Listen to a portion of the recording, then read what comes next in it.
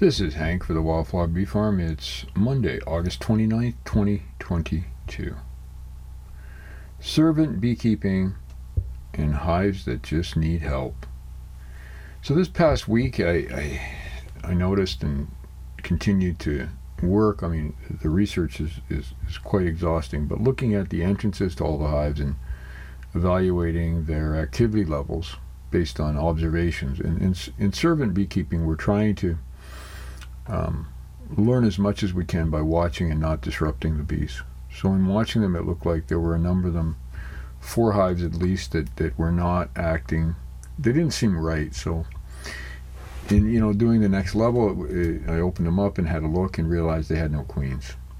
So the question is, what do you do with a hive that doesn't have a queen? Now, what I found fascinating was that these hives were absolutely jam-packed with bees and honey. I mean, there were 10 frames of bees on most of them. They had been queenless for some time because there were absolutely no brood. There was no brood. There were a few drone. And I don't know if a worker had decided to start doing some laying. But there were no eggs. There were no eggs of any sort. And so you have to assume the hive's been queenless for at least 21 days or 20 days. And so perhaps longer. And so the question is, these bees continue to just work and fill. And so what to do? So traditional beekeepers would look at ways they would requeen, try to find a way to put another queen in there. They may look to combining hives, so finding a weaker hive in the apiary and putting a queenless hive on top using a newspaper technique so that weaker hive could get stronger and survive. Now in servant beekeeping, we think about that and go, well, geez, if we help a poor hive survive, we're really not helping get the best genetics, because for whatever reason this hive is failing, and by doing a lot of human intervention, we're going to create an artificial situation that in the end will not be a good thing anyway.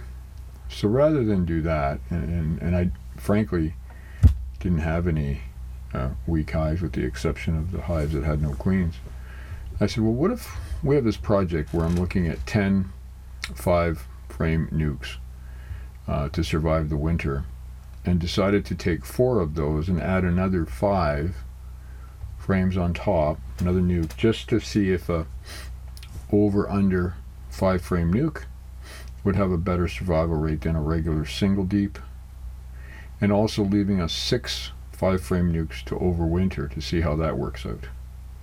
Because there has been some research on doing that in different parts of the world now. So I did that. I took the honey and the bees and used the newspaper technique and moved them over, and the other hives that were queenless, there was one other box left. I left. I just left it so that the bees could continue to do what they do and likely get robbed in a few weeks, and that would be that. So as a servant beekeeper, I think our job is to try to help the bees in a way that helps the planet, but not intervene to the point of rescuing hives that have poor genetics, which then causes further problems should they survive. So I'll keep you posted on just how they were doing, but I think what was fascinating for me was the fact that these bees were thriving. And now you could argue that they were honeybound before the queen didn't make it. So in fact that they were rather busy, but they did not have a queen. And so they really weren't collecting. The collection had been from before, but we did see a number of frames of nectar, fresh nectar, which tells me that in fact they were collecting. If we look at what's happening right now, we're going into the late or early fall with 32 hives, and we'll be continuing to explore ways to help them. But we're pretty much finished with the exception of placing a few more sensors for temperature, humidity, and trying to see if there's anything else we can do as far as the habitat. Probably in late November I'll be cutting some of the tallgrass prairie that's dried out and enhancing the environment that way. This is Hank for the Wildflower Bee Farm. Look forward to hearing your comments You can catch us on Instagram, post pretty much once a week there, or at wildflowerbeefarm.com. Have a great day.